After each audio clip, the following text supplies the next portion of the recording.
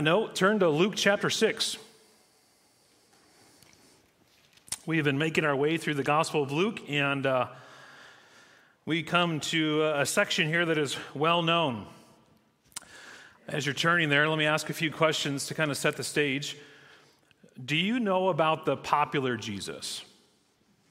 The popular Jesus is the one of the national prayer breakfasts, the guy who makes an entrance in political speeches. The popular Jesus is the guy whom your secular friends quote.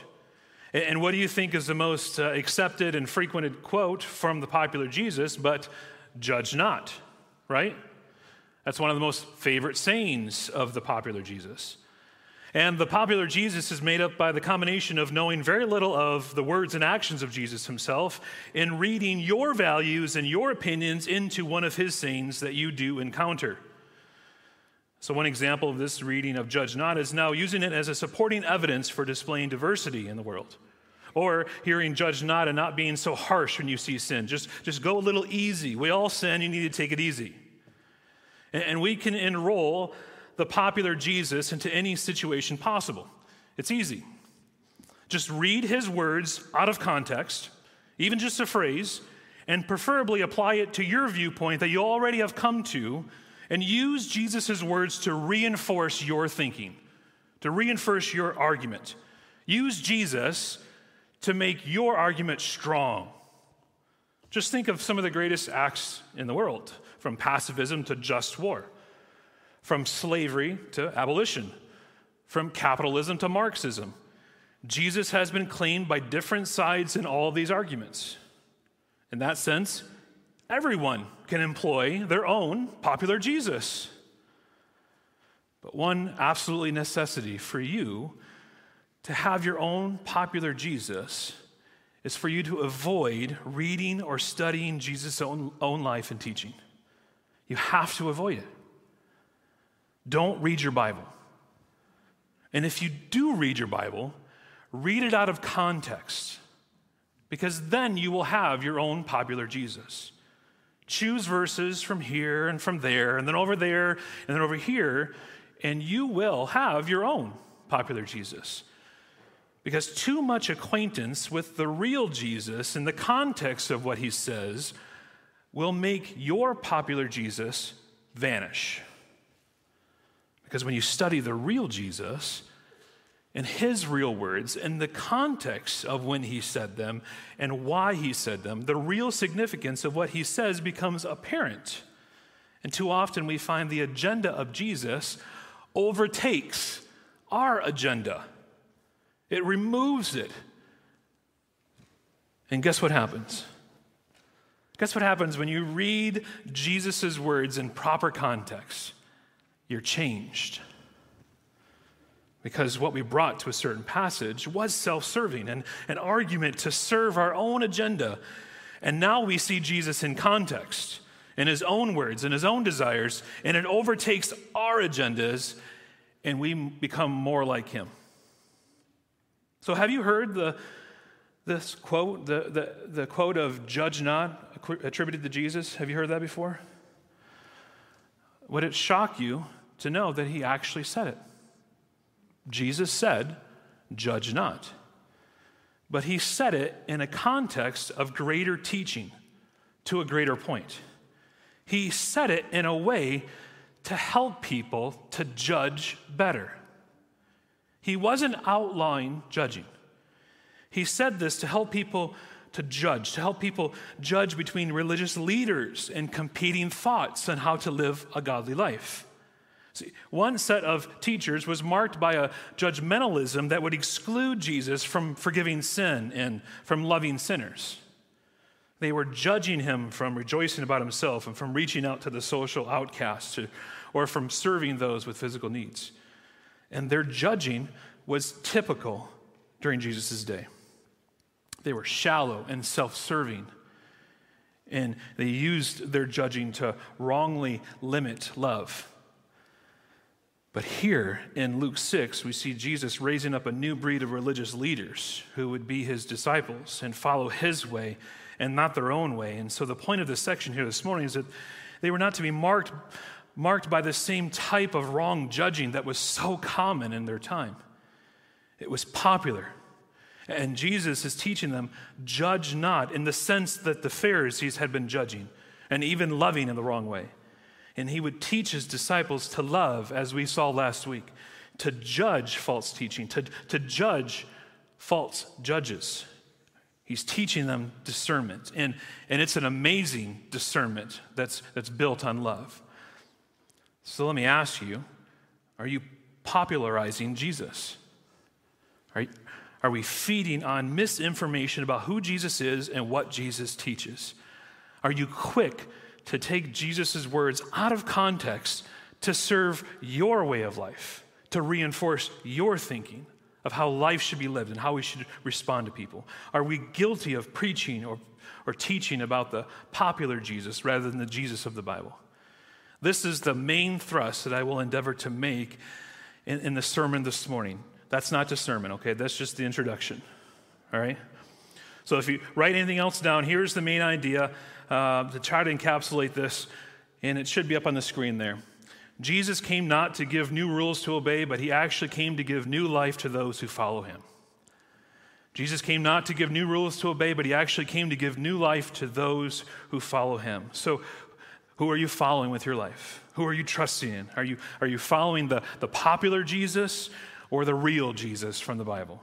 That's the question. Let's see if I can answer it this morning. So, number one, first point here, Jesus' followers are gracious with others. Jesus' followers are gracious with others.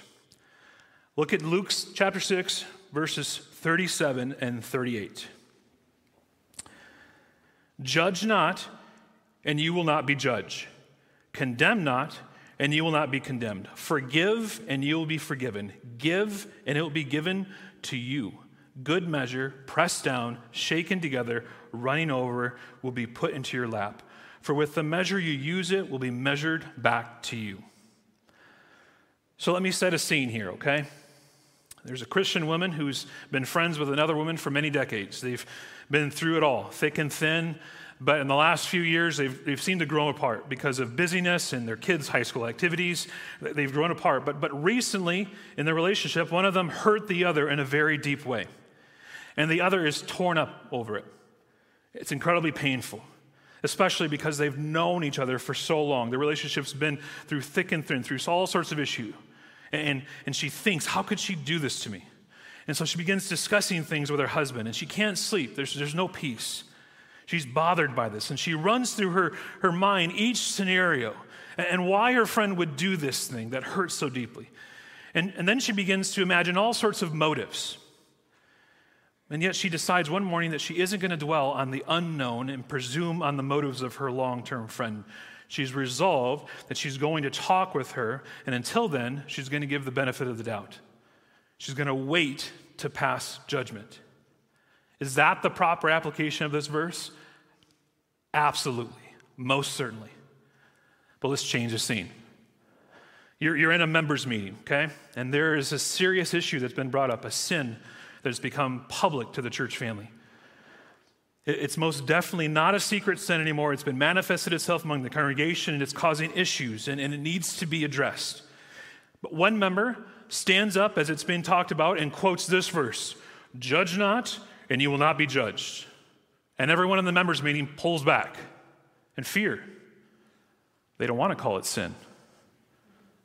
We need to let it go. Is that what the application of Jesus' words here? Most certainly not. But what if in that same scene, another person stands up and shares their love for this member? They care for them. They're dedicated to pray for them, to encourage them. But if their sin is public and they've refused to repent, then we must move forward and gently and corporately calling them to repentance.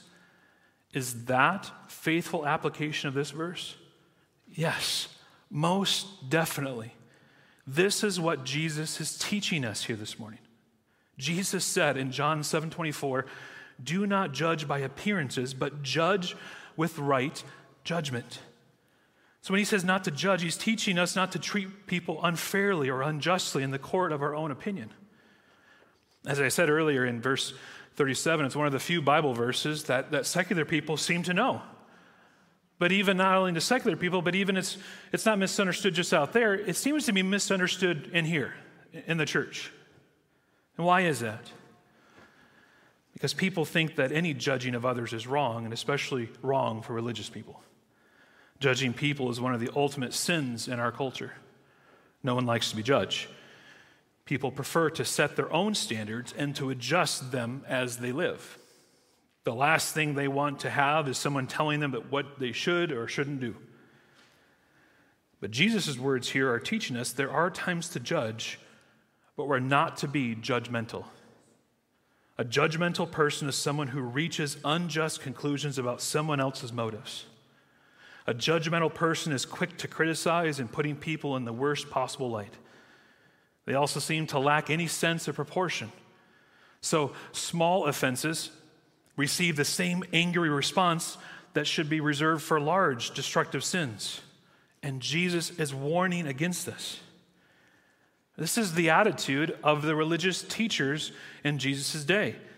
And we've already seen this, haven't we? If we just look back into early chapter 6, the disciples, are walking through the fields, and they pluck grain in their fingers, and they rub it together, and the teachers are upset because they broke the man-made rules for the Sabbath. And then Jesus heals a man on the Sabbath. And what are they ready to do in verse 11? Look there. They were filled with fury and discussed with one another what they might do to Jesus. Friends, that's code for they want to eliminate Jesus. They want to end him. They're condemning Jesus. And Jesus now is warning his disciples in our passage of following the same standard of the Pharisees. Instead, he says we're called to forgive others and offer them generous grace. In the last half of the verse, Jesus is drawing a contrast between two attitudes of the heart. One is judging and condemning, the other is giving and forgiving. A lot of people are ready to write off others because they struggle or fail, but Jesus is calling us as believers to have a different attitude. We're to live differently because we're different. And Jesus is going to get into that the rest of the chapter with the illustrations of the tree and fruit and the house that's built on the rock.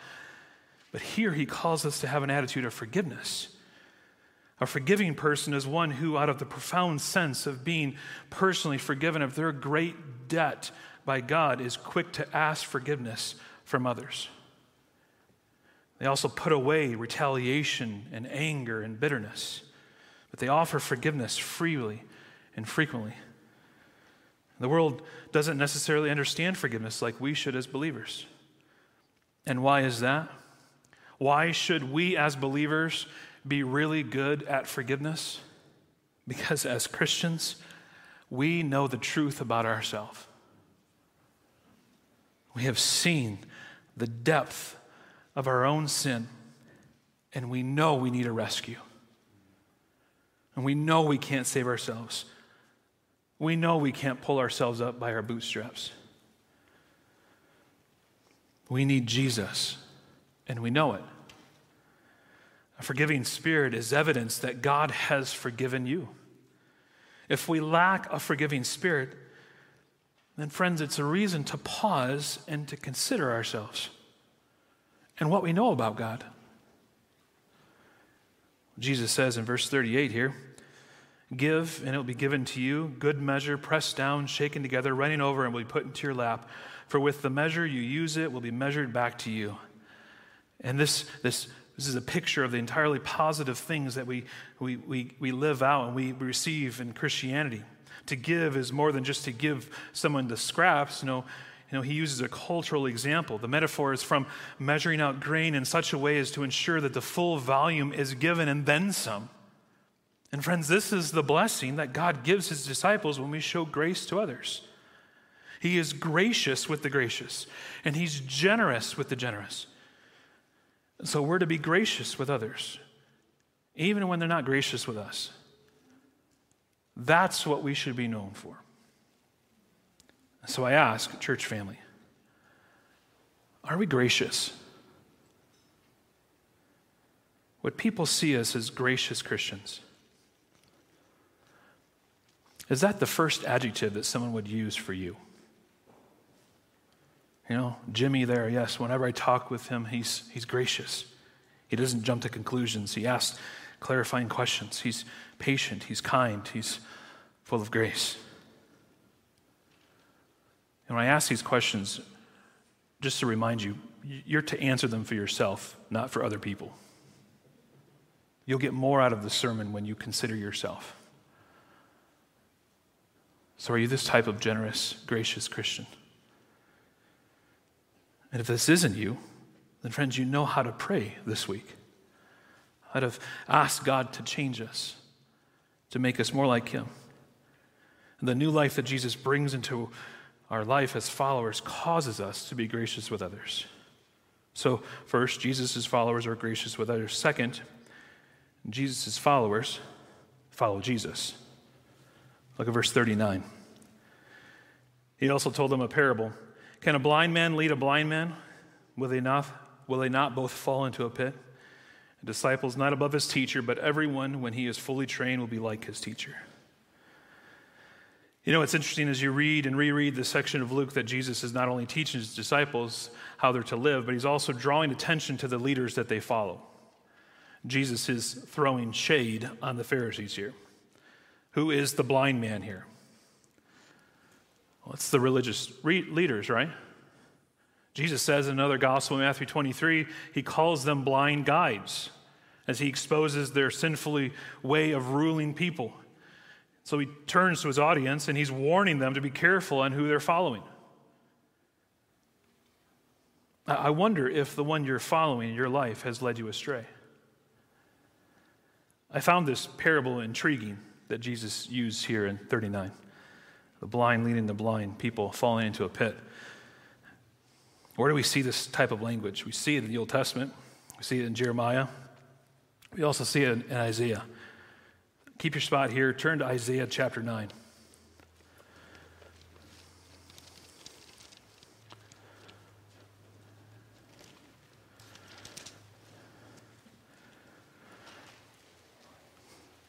We talked about this passage last year in December.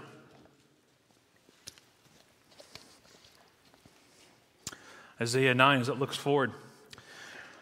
Isaiah 9, look at verse 2. The people who walked in darkness have seen a great light. Those who dwelt in the land of deep darkness, on them has light shone. You have multiplied the nation. You have increased its joy. They rejoice before you as with joy at the harvest, as they are glad when they divide their spoil. For the yoke of his burden and the staff of his shoulder, the rod of his oppressor, you have broken as on the day of Midian. For every boot of the trampling warrior in battle tumlet and every garment rolled in blood will be burned as fuel for the fire. For to us a child is born, to us a son is given, and the government shall be upon his shoulder, and his name shall be called Wonderful Counselor, Mighty God, Everlasting Father, Prince of Peace. Of the increase of his government and of peace there will be no end, on the throne of David and over his kingdom, to establish it, to uphold it with justice and with righteousness from this time forth and forevermore. The zeal of the Lord of hosts will do this. The people to which Isaiah is writing here are living in a land filled with darkness and gloom, and they're beginning to see light coming, although they haven't seen it yet. And the context here is politically, it's the humbling of the land. It's referring to a military oppression under the Assyrians. And God was sending the Assyrians from the north, coming down to invade the northern kingdom in Israel as consequences for their sin, and their sin of following bad leaders. And during this time, Isaiah's time, Assyria comes and he takes God's people, takes Galilee, it says in 2 Kings 15. And it's the beginning of the exile, the beginning of the end for God's people. They need a rescue. The light is going to come, Isaiah says, but for now they're being led astray. Look down at verse 13. The people did not turn to him who struck him, nor inquire of the Lord of the host. So the Lord cut off from Israel head and tail, palm branch and reed in one day. The elder and honored man is the head, and the prophet who teaches lies is the tail. For those who guide this people have been leading them astray, and those who are guided by them are swallowed up. It's the same language that Isaiah uses here in Isaiah 9 that Luke uses in 6, what Jesus is saying here. To be swallowed up. And what are they swallowed up in? Darkness, despair, lostness. Jesus says, will they not both fall into a pit to be swallowed up? The blind leading the blind. It swallows up clarity. It brings confusion. And Isaiah is saying the leaders of Israel's day were leading them into a pit, causing confusion. David says in Psalm 40, he drew me out of the pit of destruction, out of the miry bog, and he set my feet upon a rock, making my steps secure. Anytime we walk away from God, from his ways, we fall into a pit. A pit is a picture of destruction. The leaders in Isaiah's day were leading the people to destruction, to torment, to forever separation from God. And Jesus here in Luke 6 is giving us a spiritual picture for his listeners. And he's saying the Pharisees, the way of these leaders leads to destruction, to the same pit that I warned you many years ago, the same destruction. And those that are being led by false teachers, false leaders, their spiritual leadership is destroying people because they're leading them further and farther away from God. And he's saying you're living in darkness now. You have walked away from the Lord years ago, and you're being led by false teachers, the Pharisees now. The blind leading the blind. They don't understand truth. See, these leaders that Luke is challenged, or Jesus is challenging in Luke 6, they have challenged him. They're seeking to destroy Jesus. They want him gone. J.C. Ryle says, a teacher who does not know the way to heaven himself is not likely to lead his hearers to heaven. And he's warning these disciples on who they are following. Friends, if you follow Jesus, you'll become more like Jesus. But if you follow a leader that's blind, then you will follow him into whatever pit or hole that he walks into. And if your leader, though, sees with moral clarity, then you will follow him into righteousness and truth. The blind leading the blind is dangerous. This parable is a warning on who we should follow in our lives. And it's a warning on how we lead, too. Leaders, any leaders here, if we teach others, we are responsible for where we take them. And in order to lead, we have to be able to see. We need to see the Bible as the perfect truth of God's holy word. We need to see the majesty of God. We need to see the sinfulness of our own sin and our desperate need for mercy. We need to see Jesus Christ crucified and raised from the dead. We need to see how the Spirit works to bring spiritual change in the lives of others and in our lives. Leaders, we need to see Jesus rightly, and only then we will be able to know how to lead people in the way that is right as the Bible instructs us. Otherwise, we will lead people astray. So, for my unbelieving friends that are here and that keep coming back, let me ask, who are you following in your life? Are you following the popular Jesus, the one that agrees with you all the time? You know, that's a dangerous leader to follow. If your Jesus always agrees with you, then you're probably not following the Jesus of the Bible. See, the Jesus of the Bible challenges us. He contradicts us. He calls us to repentance and belief in him. Who are you following? Is your guide for life leading you further and farther away from him into darkness, into a pit? If so, you're living dangerously. You will be like Israel, who lived in darkness and followed blind guides instead of following the Lord. See, their way was one of destruction and desolation, but Jesus' way is to life. So friends, turn from your blind guides that you've been following and turn to Christ. His ways aren't always easier. It's not always leading to comfort. But he promises that we'll be blessed. Right? We just saw it a few weeks ago. Look back at verse 20. Blessed are you who are poor, for yours is the kingdom of God. Blessed are you who hunger now, for you shall be satisfied. Blessed are you who weep now, for you will laugh. Blessed are you when people hate you and when they exclude you and revile you and spurn your name as evil on account of the Son of Man. Rejoice in that day and leap for joy, for behold, your reward is great in heaven. And he's saying following Jesus is always worth it. And then he gives us another related proverb here in verse 40. He says, a disciple is not above his teacher, but everyone who, when he is fully trained, will be like his teacher. And the point of this principle is like the teacher, so will be the student. And the way people learn a life skill usually is through another person teaching. And the same for those that are going to be disciples of Jesus. You have to follow the master. The way people learn religion then was to spend time with a wise teacher. The more they spent time with them, the more their lives were patterned after him. This is discipleship. Discipleship, being a disciple, is being a Christian. It's not the second level. It's what it means to be a Christian, to follow Jesus. And when a disciple chose their teacher to follow, they were choosing what kind of person they would become. And this all makes sense if the only teachers of the day were the Pharisees and the scribes, and Jesus is correcting them, their lives and their trajectory, that they're to leave them and to follow him.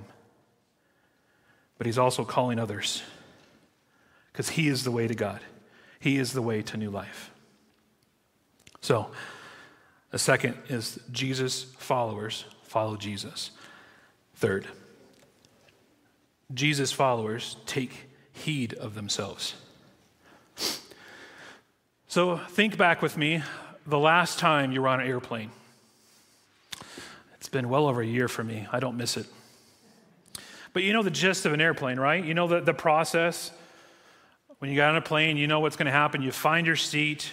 You know, you find a good book to read. You put your earbuds in your ears with music ready to go, and then you're ready to go, but then they interrupt you, right? With all the directions. They come back, and the flight attendants begin with their announcements and instructions of the flight. And without fail, they go through how to buckle and unbuckle. They go to explain, the seat cushion to be used as a flotation device. And then they say, in case of a decrease of cabin pressure, you're to do what? Oh, come on, people. What are you supposed to do? You take the mask and you put it on, right? But they tell you a key part in this. You're to take your mask first and put it on. See, I was fine with that until we had kids. And then my first thought was in that, I'm like, well, that doesn't seem right. I think as a dad with a daughter, I think my first inclination is I want to take the mask and put it on her. But that's not good, especially if I pass out. We're to take the mask and put it on ourselves, right? I'm no help. I'm no help to them if I don't do this first. And here are the disciples being taught by their master. They're being trained to lift off in ministry. And Jesus is teaching them to take heed of themselves before they help others. And how important these two verses are to the Christian life. Look at them with me. Last two verses this morning. Verse 41. Why do you see the speck that is in your brother's eye, but do not notice the log that is in your own eye? How can you say to your brother, brother, let me take out the speck that is in your eye, when you yourself do not see the log that is in your own eye? You hypocrite, first take the log out of your own eye, and then you will see clearly to take out the speck that is in your brother's eye. Jesus, here in these last two verses, is warning his disciples of the pitfalls of spiritual blindness. But the danger here is that both of bad judgment and bad eyesight. And the problem in these two verses is not that the person cannot see at all, but he cannot see as well as he thinks he can see.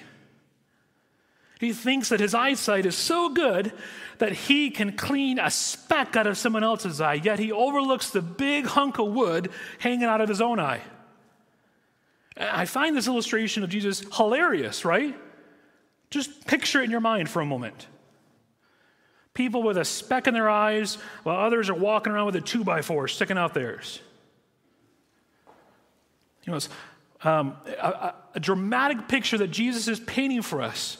See, a speck would be a little splinter of wood or straw, and the log actually is not just a 2x4. No, it's a main beam of a building. That's what he means by log here. I mean, the whole picture is laughable. It's absurd, right? None of you are laughing. I remember a few months into my first ministry. It's the Lord's test to make sure, Jeff, are you sure you want to be a pastor? Okay, I was just a month or two into ministry, and in the church I grew up in, and I'm so thankful it's not the way here, but in the church I grew up in, on the platform on the stage, the chairs were up there facing the congregation, and that's where the pastors sat. How intimidating is that, right? You know, you walk in and they're just staring at you. So I'm new to ministry, and I sit there, and I just hated it every week.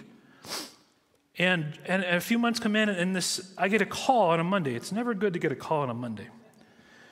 And the woman on the phone says she had some issues she wanted to discuss with me from Sunday. And I thought, well, what did I do on Sunday? I didn't preach. I didn't do anything. I think I just read the scripture. I couldn't remember what I did.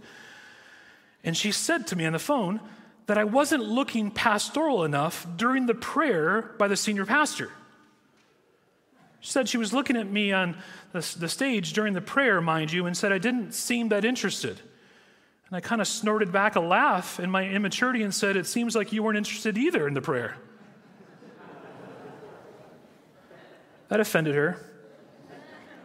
I was offensive. I admit it. But then these verses came to mind. Why do you see the speck that is in your brother's eye? Do not notice the log that's in your own eye. See, the thing that Jesus is bringing to the disciples' attention, and hopefully to ours, is the temptation to hypocrisy, to being a hypocrite. We are in danger of committing this great sin whenever we fail to see ourselves as we truly are, pretending that we're not selfish or greedy or proud or guilty of other log-sized sins. We are hypocrites when we minimize our sin and go after someone else's. See, he isn't outlawing judging others. He's just reorienting his disciples to the order. He's saying, first, judge yourself rightly. Second, and only after we've spent time considering ourselves, because when we spend time considering ourselves and considering our sin, it usually affects our heart, only then do you go to your brother. And to focus on trying to love and correct them. Jesus says your brother. This is someone of the same family, some same tribe, same group of fellowship. So the question is, where's your family? Who's in your family? Your blood relatives, your church family, those that you've covenanted with. And I can go on long. I won't. I just will say this.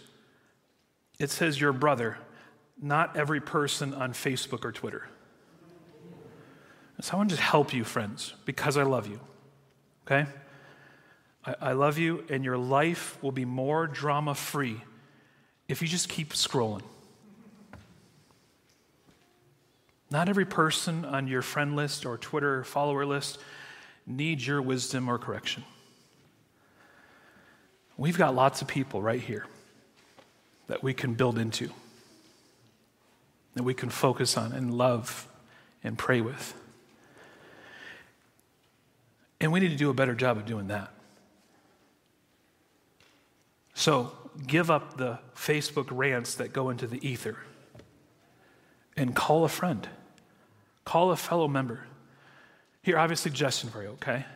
Call someone today in the church and say, can we read the Bible one chapter a week together and just talk about the chapter and pray for one another? 10 minutes. Pick a short chapter. Every week. and get to know each other. Build some rapport with one another. Pray for one another. And then when you see something after you've considered yourself, then you can gently come to them. We need to get off this train that just keeps going and calling out the sins of others out there on internet, and focus our attention right here to the people that God has gifted us in this family. Well, I need to conclude. There's more to say, I know, but here's a few challenges. First, we need to be slow to condemn people. Remember the words that Jesus instructs us in verse 37, judge not and you will not be judged, condemn not and you will not be condemned. And when we've been wounded by another, when we've been seriously injured by words or attitudes, our natural posture of the heart is what? You want to call thunder and lightning to come down on them. And Jesus is saying in the context of the sermon, you need to love them. You need to think well of them. You need to be slow to judge. You need to do the opposite of fleshing instincts to go and go after them. That's self-protection, friends. We want to put a wall up. We want to defend ourselves. We want to attack. And Jesus says you need to slow your roll. Don't let that be your first instinct. And we need to be careful. We need to be careful as a church. Paul warned the Galatian believers, but if you bite and devour one another, watch out that you are not consumed by one another. There are married folks, maybe seated here, that are going after one another. And Paul gives a warning here that jump to conclusions way too quick and assign motives. And Paul is telling us in Galatians to be careful. And Jesus says, pull back. Some of you siblings, because I know you've all been home a lot together, right? So brothers and sisters, kids, maybe you've checked out the whole time. Come back, okay? Just for a moment.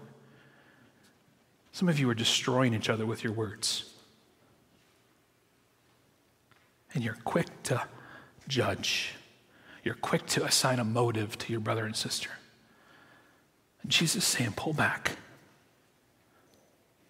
You know, this is on the heels of him calling us to love.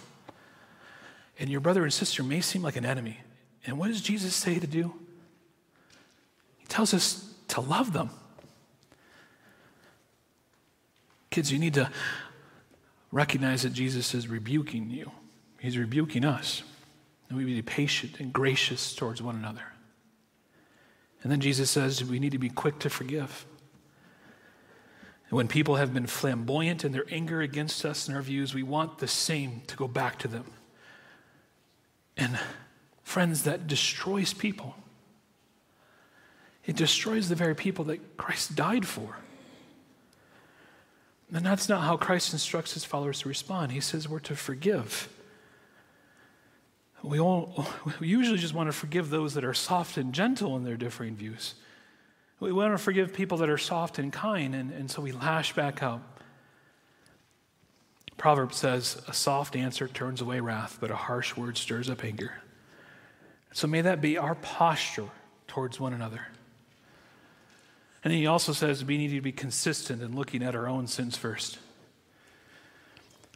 Friends, our sins should bother us more than the sins of others.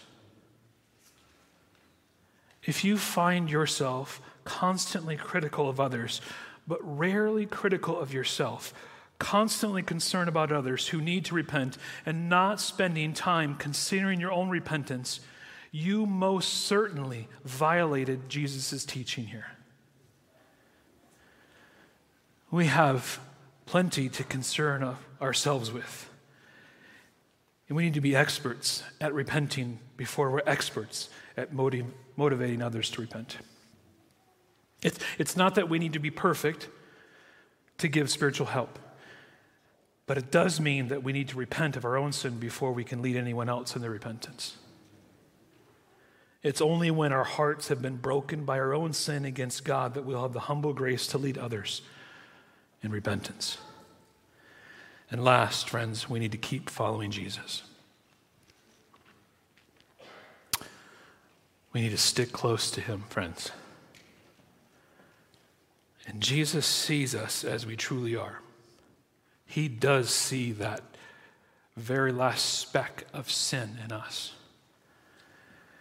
And because he's without sin, he's able to judge us perfectly righteous.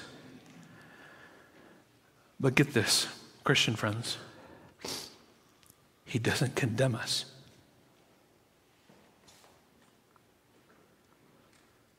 He's not disgusted with you. He's calling you to himself. See, God isn't like you. He's so far above. Even the most intense of human love is but a faint echo of heaven's overflowing abundance of love towards us. His heartful thoughts for you outstrip what you can conceive or think of. And all that's dependent not on you keeping yourself clean, but taking your mess to him. So friends, we need to go to Jesus. We need to keep following him. And go to him now as I pray.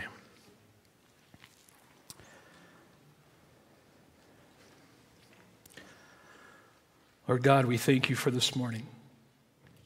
And we ask that you would help us to see ourselves so we can see how different that we are from you. You are altogether beautiful and perfect and holy and majestic. Your power runs so deep, and you're able to redeem the very worst parts of our past into the most radiant parts of our future. And we do confess that we have been judgmental. We have looked for the worst in our family and friends, and we have jumped to conclusions to protect ourselves and accuse others. We are guilty, and we see it this morning. But we also see your Son standing in our place. All of the guilt and sin that we would have to bear on our own is now placed on your beloved Son. And because his death on the cross, we get his righteousness. Father, how can this be? How can we, your frail and failing people, be holy now in your sight? It's hard to fathom. Once your enemy, now your friend. We thank you. You are our great God. Your name is above all names. And you are worthy of all of our praise. So may you help us live for you this week, for your glory and not our own. And we pray this all in Jesus' name. Amen.